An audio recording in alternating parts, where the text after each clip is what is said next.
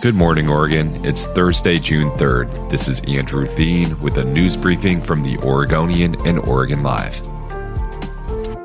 Oregon business owners who fell behind on their rent last year as the coronavirus pandemic took hold may soon be given more time to make up their missed payments. The Oregon Senate voted Wednesday to approve a bill that gives businesses that missed rent payments from April to September of 2020 until September 30th of this year to pay their still outstanding rents. Governor Kate Brown still needs to sign the bill for it to go into effect, but the legislation received bipartisan support in both chambers of the legislature. Lawmakers allowed the state's moratorium on commercial evictions to expire last September, but gave business owners until the end of March to pay outstanding rent they had accumulated to that point. With that rent now coming due, businesses have been urging the legislature to give them more time to make up their debt. If Brown signs the bill, it would be retroactive to March 31st, and any eviction process that was initiated before the bill went into effect but has not yet been resolved would be put on hold until October 1st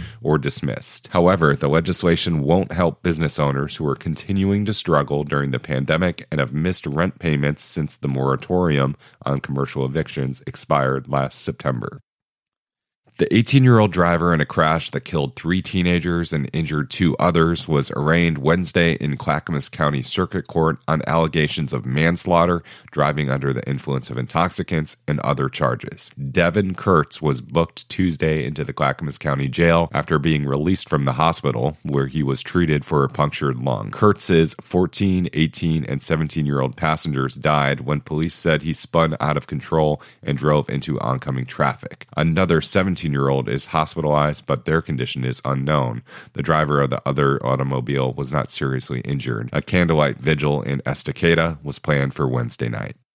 A tenured Pacific University professor is suing the school for $1.3 million, claiming he was illegally ousted from his position over comments he made about gender and race while teaching. Richard Paxton, an education professor, had been on administrative leave with full pay and benefits since October. That's when Pacific University launched an investigation into complaints made against him. He filed a lawsuit Friday against this school and several of its administrators, claiming the investigation was, quote, indefinite, unfounded, and unfair, and that he had been illegally fired from his position. More than 10 undergraduate and graduate students in 2 academic programs filed complaints with the university between August and October 2020 over comments Paxton made during class regarding gender identity, race, and other protected characteristics, according to the school. Paxton's attorney said none of Paxton's comments merited a Title IX investigation, and that the university is using the law to circumvent tenured professors' academic freedom protections.